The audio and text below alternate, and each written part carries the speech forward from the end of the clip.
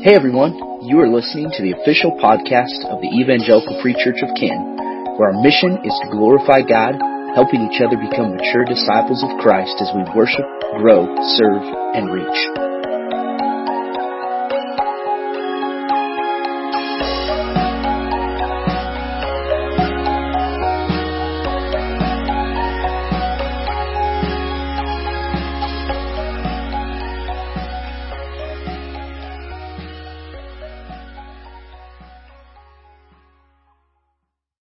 Take your Bibles and open up to Genesis chapter 18. And as we step into this, make sure you've got God's Word in front of you, okay? And I say this frequently, but I will continue to say it frequently. Church family, it does not matter what my opinion is, or what your opinion is. It matters what God's Word says.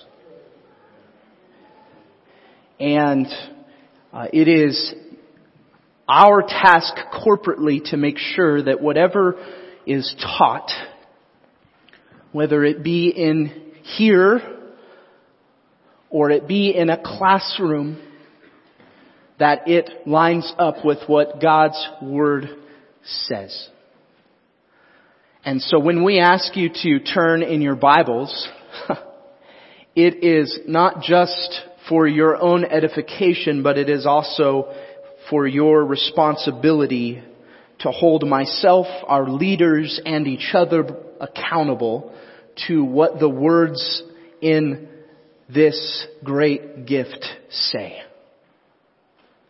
And obviously, if you are online and you are driving, you get a pass. But for the rest of you, make sure you are in the text.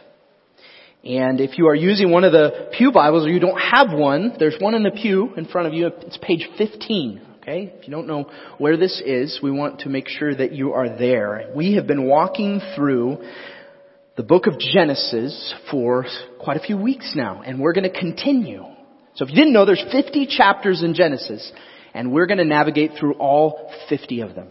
Some weeks we'll cover multiple, but other weeks we're going to sit in some challenging texts because we don't want to miss what God is commanding to us. So before we go further into this, I just want to pause in recognition of the authority of God's Word and the authority of Him alone to lead us into that which is righteous and true and just and good. Let's commit this time to Him for His glory and for our growth.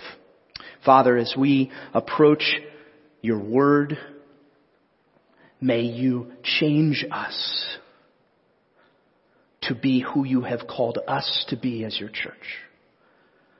May you open our eyes to see where we have faltered in obedience. May you convict us of sin that we have allowed to remain. And God, may you embolden us for the task that lies before us in a world that continues to move farther and farther from your truth. All of this for your glory and not our own, we pray in the name of Jesus. Amen. Over and over again, we fall prey to the sinful desires of our flesh. Since the sin of Adam and Eve, we have been prone to choose our own way rather than walk in obedience to God's way. This results in this ongoing cycle of transgression or sin in our own lives, and then a recognition of our need for redemption that can only come from God our Father. Now, while we recognize, and I believe that a majority of you here today who hear me say we are prone to walk in our own sinfulness would agree with that statement. We live in a day where we are prone to dismiss the perfect justice of God. This revealing a tendency in ourselves to be double-minded. And you might go, Matt, what in the world do you mean by this? So I'll give you 3 examples. I want the world around me to do what is right, but I don't want to faithfully follow God's commands. I want the church to be about these things, but I don't want to be invested in the church. I want justice for the oppressed, but when it comes to my own sinful behavior, I want a pass. At the end of all of this, as we navigate through a very challenging section of Genesis, if you get nothing else out of today, I want you to grab hold of this. God's righteous justice far exceeds our fallen judgment. God's righteous justice far exceeds our fallen judgment. Now, when we left off last week, Abraham had just shared a meal with the Lord and 2 angels, these 3 that appeared to him outside of his tent. And we pick up the narrative in verse 16 of chapter 18. Look there with me. It says, "Then the men set out from there, and they looked down towards Sodom. And Abraham went with them to set them on their way. The Lord said, 'Shall I hide from Abraham what I am about to do? Seeing that Abraham shall surely become a great and mighty nation, and all the nations of the earth shall be blessed in him. For I have chosen him, that he may command his children and his household after him to keep the way of the Lord by doing righteousness and justice, so that the Lord may bring to Abraham what he has promised him.' Then the Lord said, 'Because the outcry against Sodom and Gomorrah is great, and their sin is very grave, I will go down to see whether they have done altogether according to the outcry that has come to me, and if not, I will know.' So the men turned from there and went towards Sodom, but Abraham still stood before the Lord." Now within the text here, it appears that God almost debates whether to communicate with Abraham or not. For the sake of the reader, we can find great hope in this. If we look at verse 16 and 17, here the Lord says, "Shall I hide from Abraham what I am about to do? Seeing that Abraham shall surely become a great and mighty nation." And we would question in that, is this God all-knowing? And if so, why would he debate about this? But the reality that I want you to recognize is that this is a gift, a recognition of the mercy of God to reveal due process for our own sake. But recognizing God himself knew exactly what he was going to do. For the sake of the reader, we can find great hope in that God reveals to us exactly what is needed for our own responsibility and benefit. If we look further into this in verse 19, we see the reason behind God revealing what he is about to do to Abraham. "For I have chosen him that he may command his children and his household after him to keep the way of the Lord by doing righteousness and justice, so that the Lord may bring to Abraham what he has promised to him." God has commanded Abraham and given him this responsibility to command his children and his household to keep the way of the Lord by doing righteousness and justice. In sharing what is about to happen in Sodom and Gomorrah that we're going to see in this narrative, God demonstrates his justice and mercy to Abraham in lived out instruction for the task set before him. We see this further affirmed in 2 Peter chapter 2 verse 6, where it says, if by turning the cities of Sodom and Gomorrah to ashes, He condemned them to extinction, making them an example. Everyone say example. Of what, get this, of what is going to happen to the ungodly. Now at first glance, as we identified before, we may be prone to question in this God's omniscience. And yet this is the same God who knew Sarah's thoughts when she laughed to herself in verse 12. This is the same God who has foreknown the fulfillment of a promise yet seen by Abraham and Sarah. This is the same God who in His sovereignty created all things. He is no doubt all-knowing.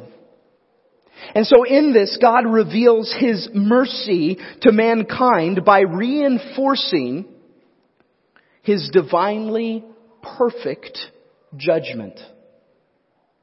God does not act on a whim. He knows the intricacies of the situation beyond what any of us could.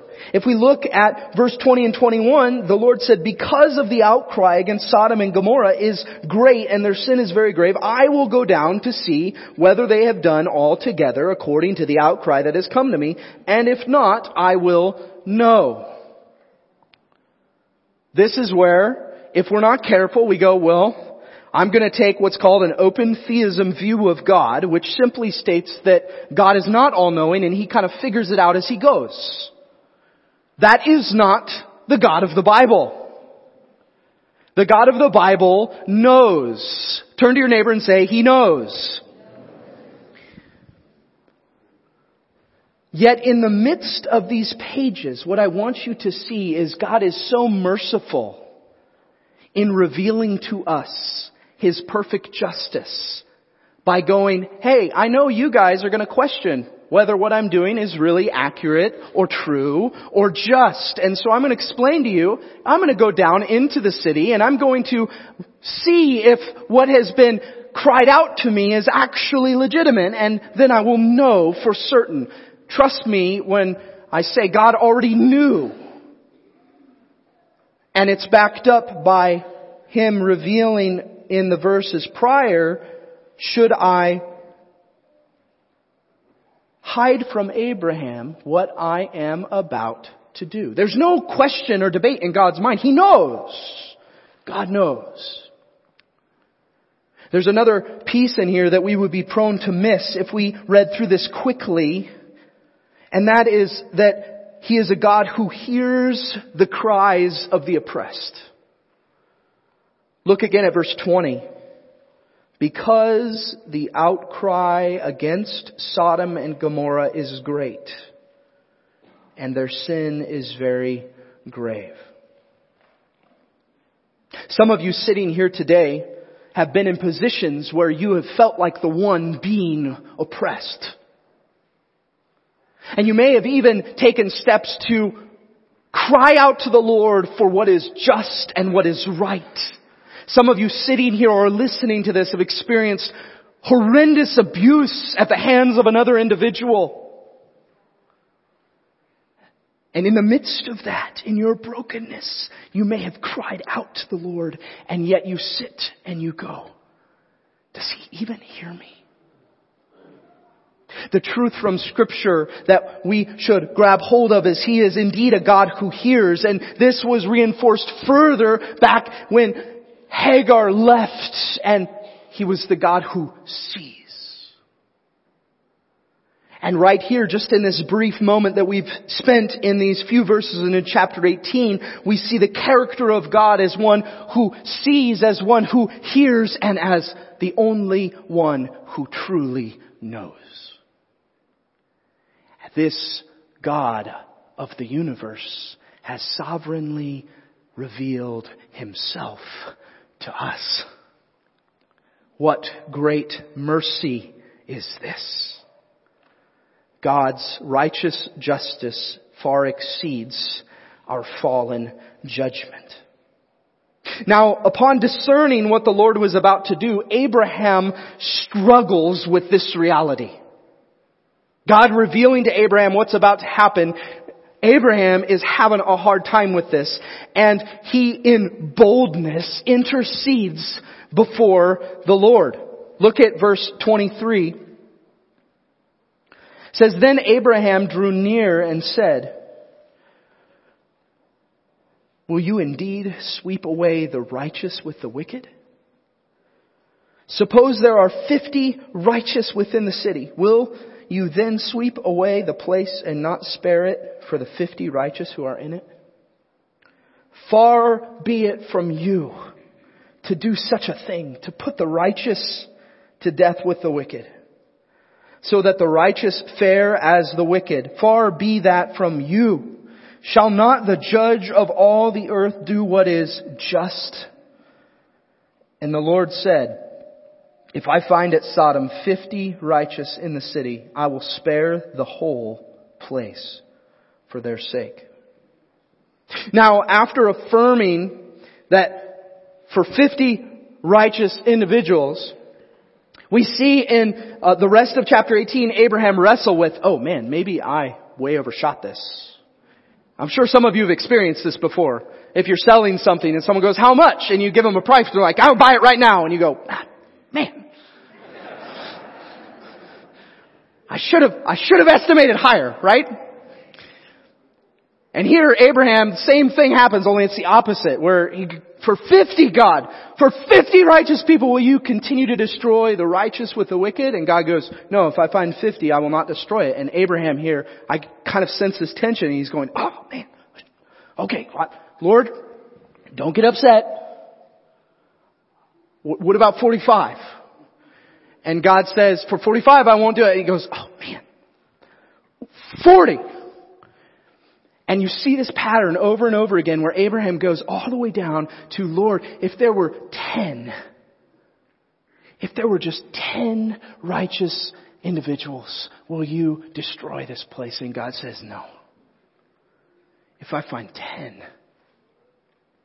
righteous, I will spare the whole on behalf of the 10. I want you to think about that for a minute.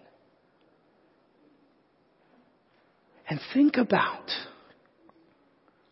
the justice of God, the perfect justice of God, who goes, if there are 10 righteous individuals in this place, it is not just for them to receive the same judgment as the whole of the wicked. I will therefore spare the whole for the 10 righteous." Wow. Now there's two observations in this. Number one, this reveals the completely depraved state of this city. Because the implication of this is that there are no righteous people in this place. And you might go, "Well, what is defined as righteous?" Well, if we go back to Genesis 15:6, where Abraham believed the Lord and it was counted to him as righteousness, then the logical conclusion in Scripture is that there is nobody who believes and walks in obedience to the Lord. Imagine for a moment a whole city and not even 10 righteous individuals. Not even 10 seeking to walk in faith. The second observation here is that God demonstrates His perfect justice in affirming His judgment on the wicked and sparing the righteous. Here's the application in this section. We are prone to question the sovereignty of God in His judgments. Brothers and sisters, may I remind you that we see an infinitesimal fraction of the whole, but God sees all.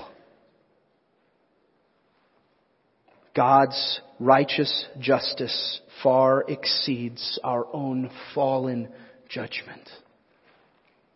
Now, 2 angels go down to Sodom, and Lot, Abraham's nephew, is waiting at the gate, or is at the gate. He sees them coming, and he invites them into his home. And it's worth noting in this narrative that Lot, though he is living in a nation surrounded by wickedness, he exercises the same hospitality that we see in his uncle Abraham in chapter 18.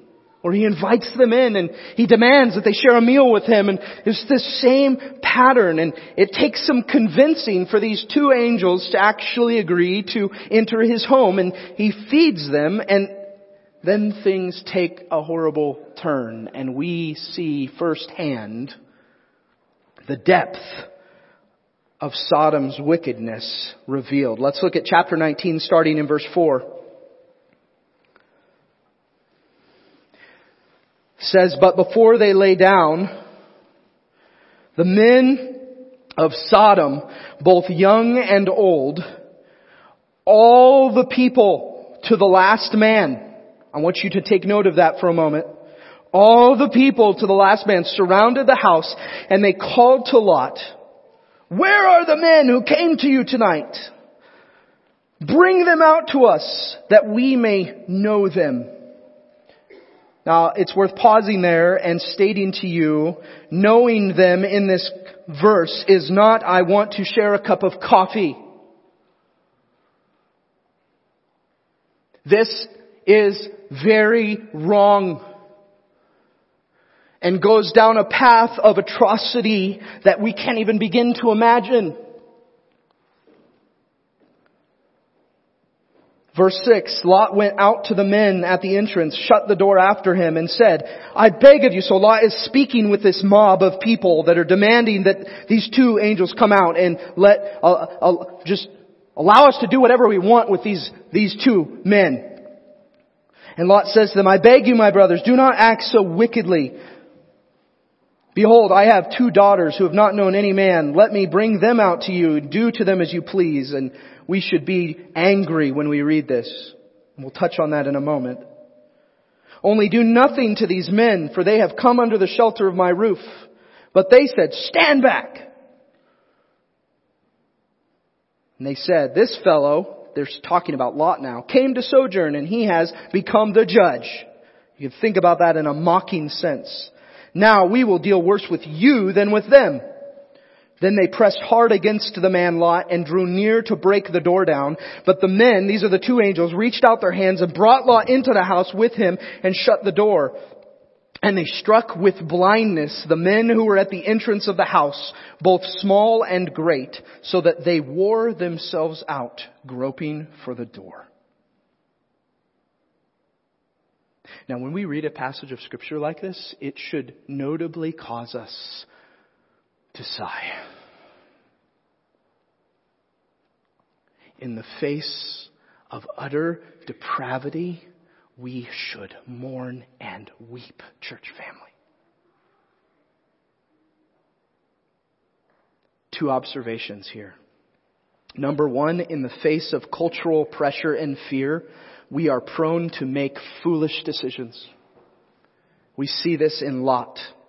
Lot here elevates his hospitality responsibility over his own familial responsibility. Unacceptable. Lot here is prone to sacrifice his own family for the benefit that he would care for his guests in the face of pressure from culture saying, come on, Lot, come on.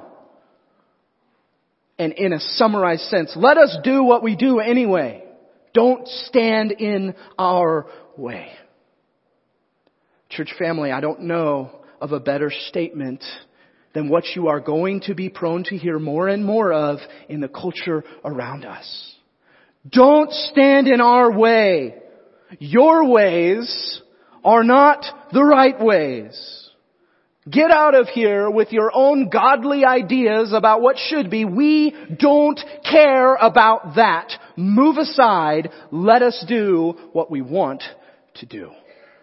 And if you and I are not careful, we will be prone to make foolish decisions that are equally as wrong as our cultural counterparts. Your purpose is to rise above this and walk in faithful obedience to the Lord, not fearing, because if God is for us, who can stand against us? that you would be bold. To stand up against the cultural norms, and instead of Lot and say, whoa, all right, I'll do a compromise, do this, but don't do this. We would say, no, you will leave, you will be done, this is wrong, in the name of the Lord, I will not stand for this. Don't allow yourself to collapse in the face of cultural pressure. Root into what God has called us to in His Word. The second observation here is one that should be so humbling to us, and it's the reality that sin is absolutely blinding. Do you recognize here in verse 11, even when this mob of people seeking to do unspeakable things are struck with physical blindness, they continue to walk towards their own sin. Even in the midst of such a warning that they can't see, they don't care. The wickedness of this people is so rooted into who they are that they continue to pursue it even when struck with physical blindness. This should come, church family, both as a sign to us and a warning. Don't be surprised when the world around presses in with wickedness, but be discerning in that you do not join them in their blind pursuits. Oh, sin is blinding. In the verses following, the pace picks up rapidly. Lot is pressed to get all of his family out, for the judgment of the Lord is coming. The urgency is met with difficulty as Lot attempts to warn his daughter's future husbands, who in verse 14, they laugh at him. It says he seemed to his sons-in-law to be jesting.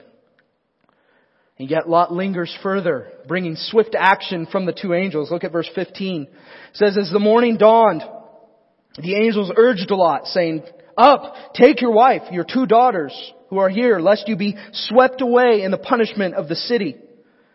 But he lingered. So the men seized him and his wife, his two daughters, by the hand, the Lord being merciful to him. If you mark in your Bibles, I encourage you to box that or underline that. And they brought him out and set him outside the city. And as they brought them out, one said, escape for your life. Do not look back or stop anywhere in the valley. Escape to the hills, lest you be swept away. Now the reason I have you underline or take note of the Lord being merciful to him is because he's being warned, he's being told, and the Lord will not, as he stated to Abraham, allow the righteous to be destroyed with the wicked.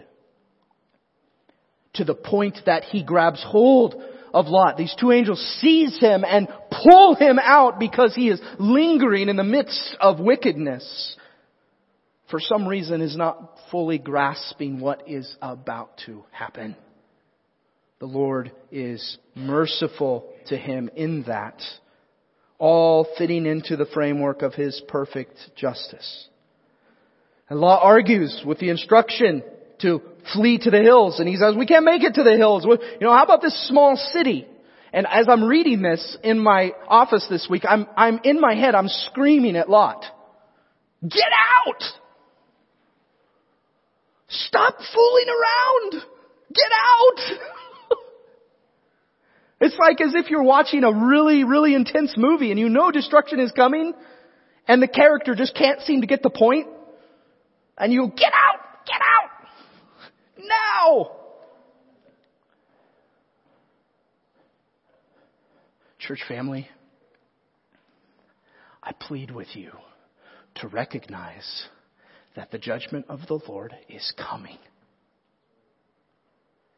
And there is only one way out.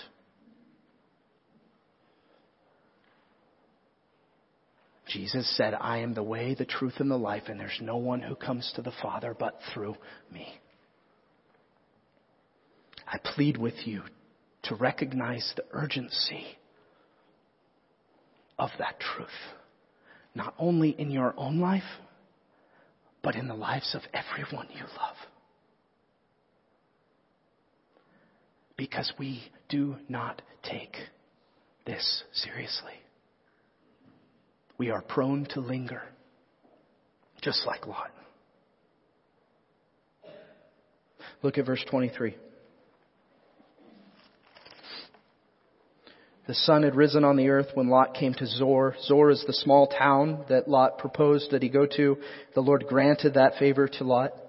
It says, then the Lord rained on Sodom and Gomorrah sulfur and fire from the Lord out of heaven. And he overthrew those cities and all the valley and all the inhabitants of the cities and what grew on the ground. But Lot's wife behind him looked back, and she became a pillar of salt.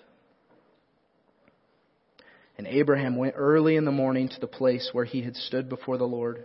He looked down towards Sodom and Gomorrah and towards all the land of the valley. And he looked, and behold, the smoke of the land went up like the smoke of a furnace. So it was that when God destroyed the cities of the valley, God remembered Abraham and sent Lot out of the midst of the overthrow when he overthrew the cities in which Lot had lived. Now, in the midst of this, a question that we would be wise to ask is, what is the reason behind Lot's wife's judgment? The first simple answer is, if we look at chapter 19, verse 17, there was a specific command for them not to even look back.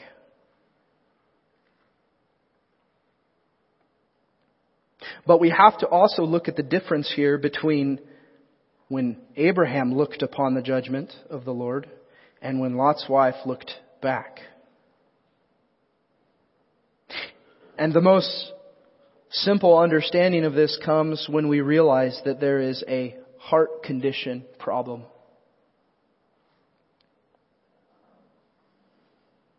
A parallel directly to the danger of us as the church looking at life before Christ with any sense of fondness or longing. As Ephesians 2 would say, these were the things you once walked in the former pattern of your life, but no more. As Romans 6:1 would say, should we continue in sin that grace may abound? By no means. How can we who died to sin still live in it?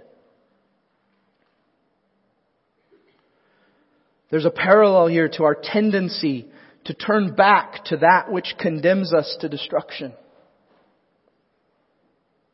And in a quote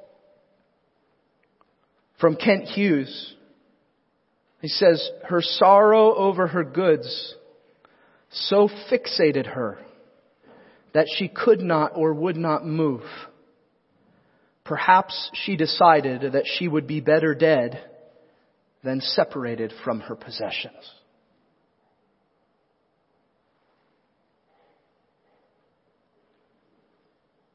God's righteous justice far exceeds our fallen judgment.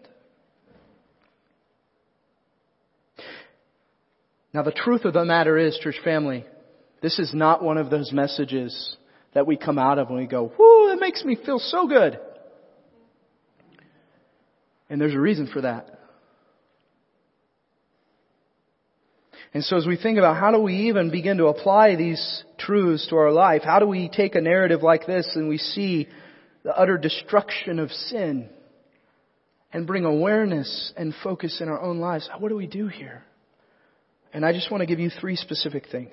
Number 1, live in a healthy fear of the justice of God.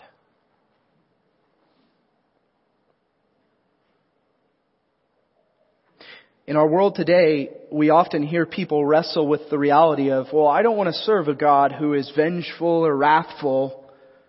And so we get this picture painted of God that is really, really not biblical. And it's, God is just laid back. And He just loves everyone. And it doesn't matter who you are or what you do. God loves you. You just keep doing you. That's the message of culture. And if there are two things I heard listening to a couple of sermons this last week that are going through the book of James, separate in my own study, there's two things that are most prone to deceive us. One is that you are mostly good. And two, that everything's going to be okay. And it is for that reason that there are tens of thousands of people who gather in arenas and stadiums all over this country and hear preaching, and they come back over and over again and yet continue to live in the world. It's because the world tells you that you are mostly good and that everything's going to be okay. And I cannot look at each one of you today and guarantee with full assurance that everything's going to be okay. Why? Because we serve a God who is not just laid back and welcome everyone. We serve a God who is perfectly just.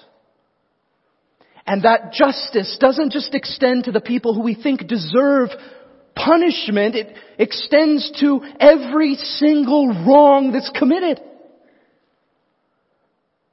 Family, that includes you and me. If we long to serve a God who is perfectly just, it means that we deserve what is just. And if I look at the pattern of my life, can I really say that I deserve full pardon?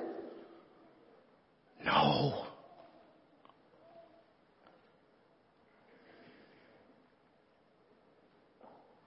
The same is true when we look at other people and we go, man, God, where is your justice in this? And I go, we see a piece and God sees the whole. We see the outward appearance. God sees the heart of a city, a nation, and an individual person.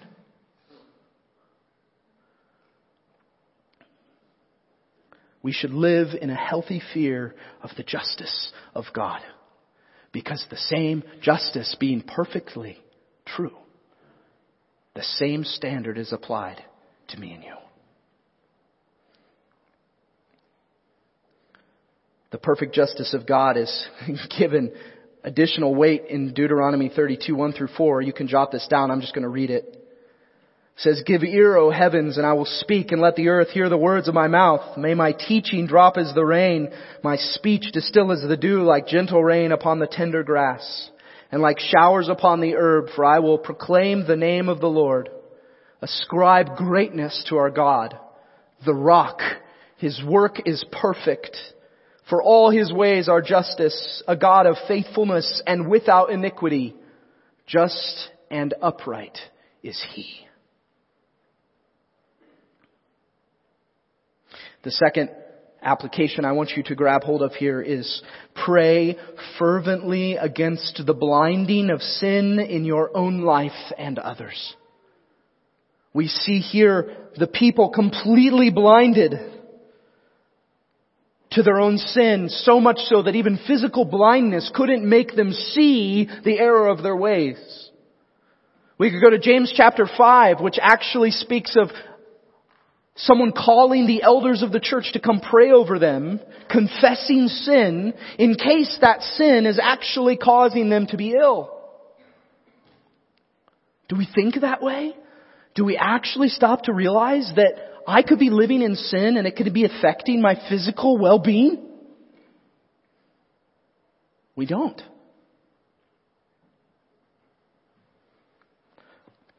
Psalm 139 says, "Search me, O God, and know my heart.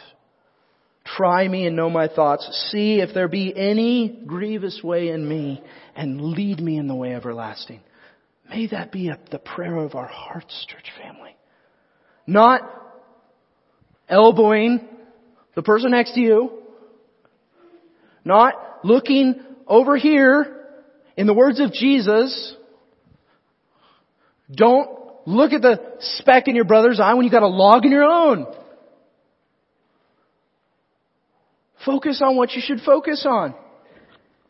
You are only responsible for you. And we cannot cast eternal judgment on any other person.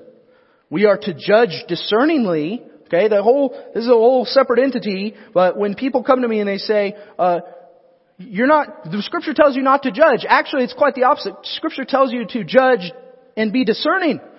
What Scripture tells you not to do is condemn people to hell, because you can't do that. God is the only one who knows the heart. We're absolutely to make discerning judgments when we have conversations with people. Discerning and judgments about the type of friends we surround ourselves with. We're absolutely to do that. Pray fervently against the blinding of sin.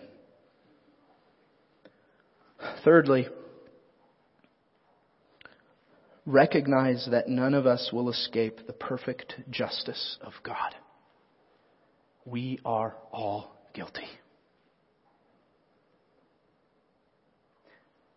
And if I ended there, we would leave here in a really sad, sorrowful state. Because I just said, you're guilty and God's justice is coming. And what we just saw of God's justice is He destroys the wicked. And that is true throughout all of Scripture. You can read through the Psalms. You can read through Jesus' teachings. Okay? Scripture is very clear. The wicked will be destroyed. That's great hope for those who are righteous. Not so much for those who remain in sin.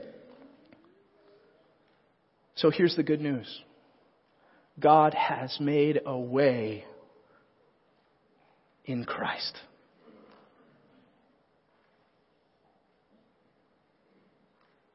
In a similar parallel in Exodus, we see God command the nation of Israel to spread blood over the doorposts of their houses when the angel of death comes through. And anyone who had blood spread over the doorposts of their house, the angel of death passed by and all were spared. The people who did not obey the command of the Lord experienced great death and mourning.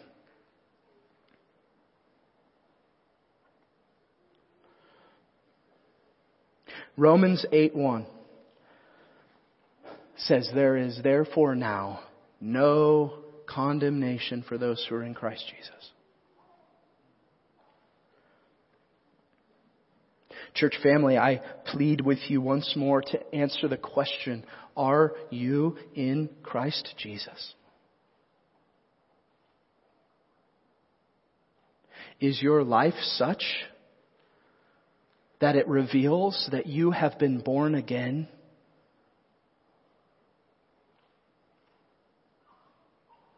And if there is even a fragment of a question mark,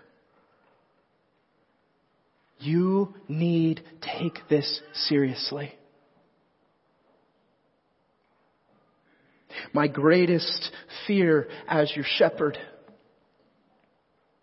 is that you would show up here and check a box. And you would know all the right things to say. And yet, when we stand before the judgment seat of God in Christ, that you would say, well, God, I did all these things. I came to church in your name. And I sought to work for your name. And I brought my kids to ministries in your name. I read the Bible in your name. And Jesus look at us and say, I never knew you.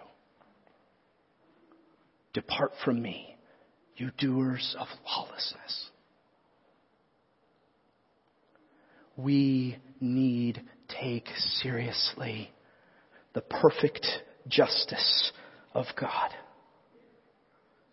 Because His righteous justice far exceeds our fallen judgment. May we be rooted in the hope that can only come through our Savior, and recognize there is nothing we can do to earn our way onto the right side of God.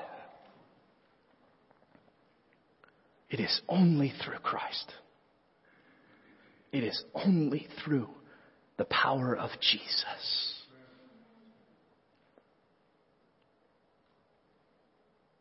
In the weightiness of this is where we do well to remember what Jesus did for us. That's why we're going to take communion together.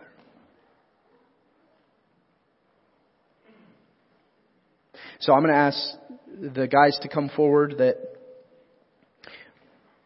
I've asked to pass communion, and I'm going to need a couple other guys. So if there's a couple other guys too that would be willing to help with this, I'd appreciate it.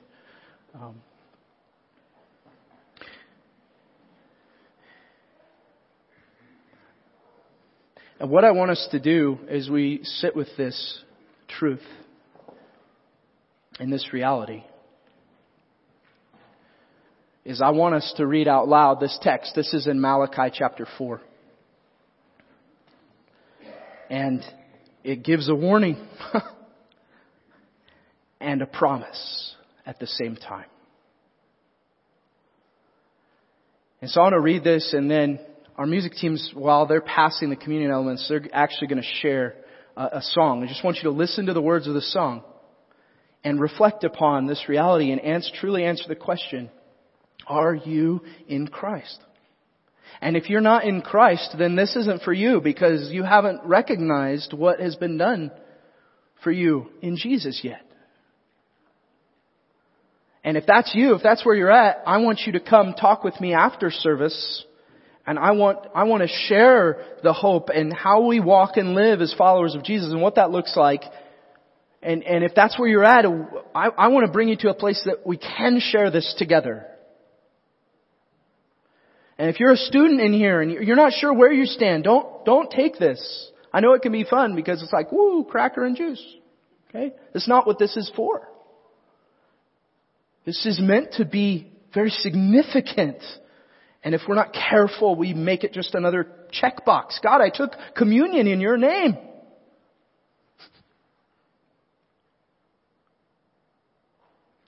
So let's read these words together out loud, corporately.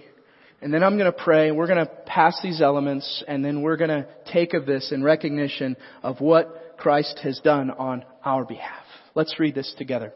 For behold, the day is coming, burning like an oven, when all the arrogant and all evildoers will be stubble. The day that is coming shall set them ablaze, says the Lord of hosts, so that it will leave them neither root nor branch. But for you who fear my name, the Son of Righteousness shall rise with healing in its wings. Father, may we be a people who have a healthy fear of you as a just God. And may that impact and transform how we walk faithfully in obedience to your commands. And God, as we come as those who are not worthy, who are not righteous, who don't deserve your grace, and we reflect upon the sacrifice of Jesus, may we do so with humility and with repentance. It's through Jesus that we pray this because we cannot come to you apart from Him. Amen.